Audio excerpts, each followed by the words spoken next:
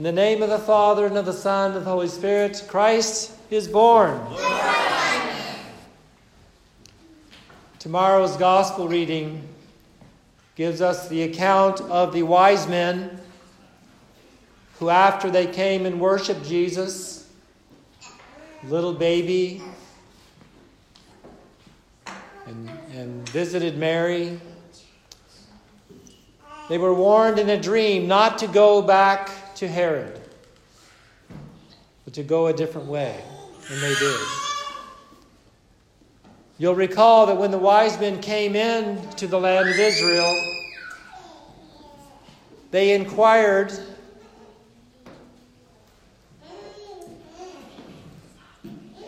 about where the Christ child was to be born.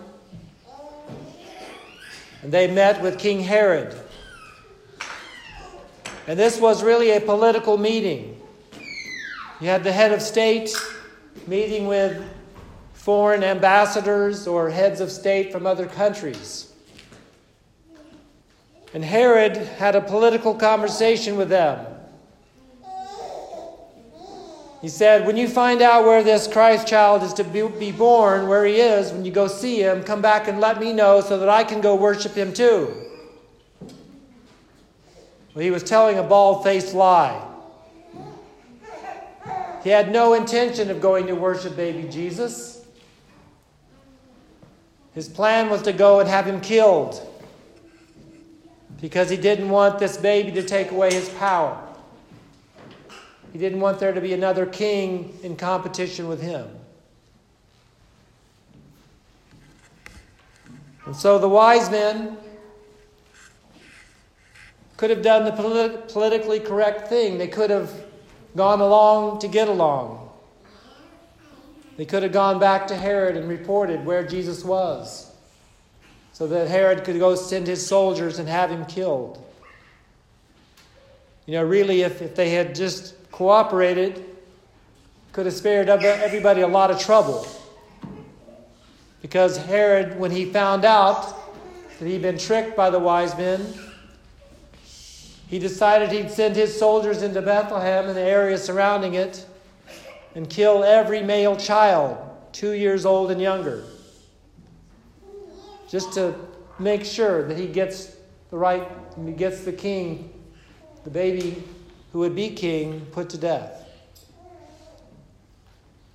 By God's grace, they had already escaped to Egypt, being warned by an angel.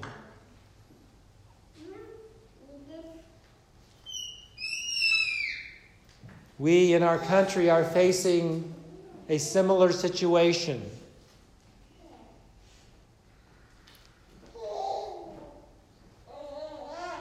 Many people are calling upon politicians and citizens to just move along in spite of corruption and lying and cheating in the presidential election which we are dealing with right now. Many people are saying to the clergy, don't get involved, just be quiet. Take care of your spiritual things. Don't get involved in the soul and the spirit of our country. But my children in Christ, our republic is hanging in the balance. And history will look back upon this election either as the year that our republic was lost or the year that it was saved. And so it is my conviction that even though our faith is ultimately founded in Jesus Christ alone, we should stand up for the truth. We should stand up for justice and fairness and honesty and righteousness. We want to be those, regardless of the outcome, who fought to the very end and did not give up on our republic. So let us continue to pray for our country. we as Christians will be fine no matter what happens. Whether we are with Christ in persecution or whether we are with Christ in peaceful times, we are with Christ. But we have a solemn duty to pray for his kingdom to come on earth as it is in heaven. And we want our nation to reflect his kingdom as much as is possible for a human and a immortal government and nation to be. And out of compassion and love for our fellow citizens, whose lives are also hanging in the balance, and for the unborn, who will be coming and whose lives need to be protected, we continue to fight. We continue to advocate for truth and transparency.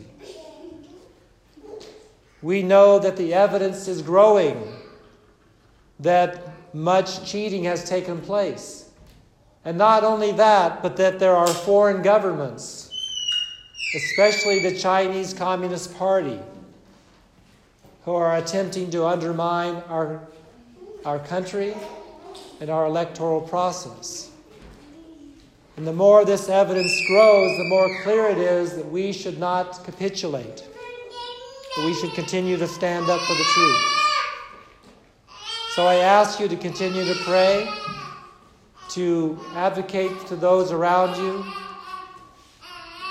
and to look into your own heart and make sure that there is no hypocrisy in yourself and in ourselves.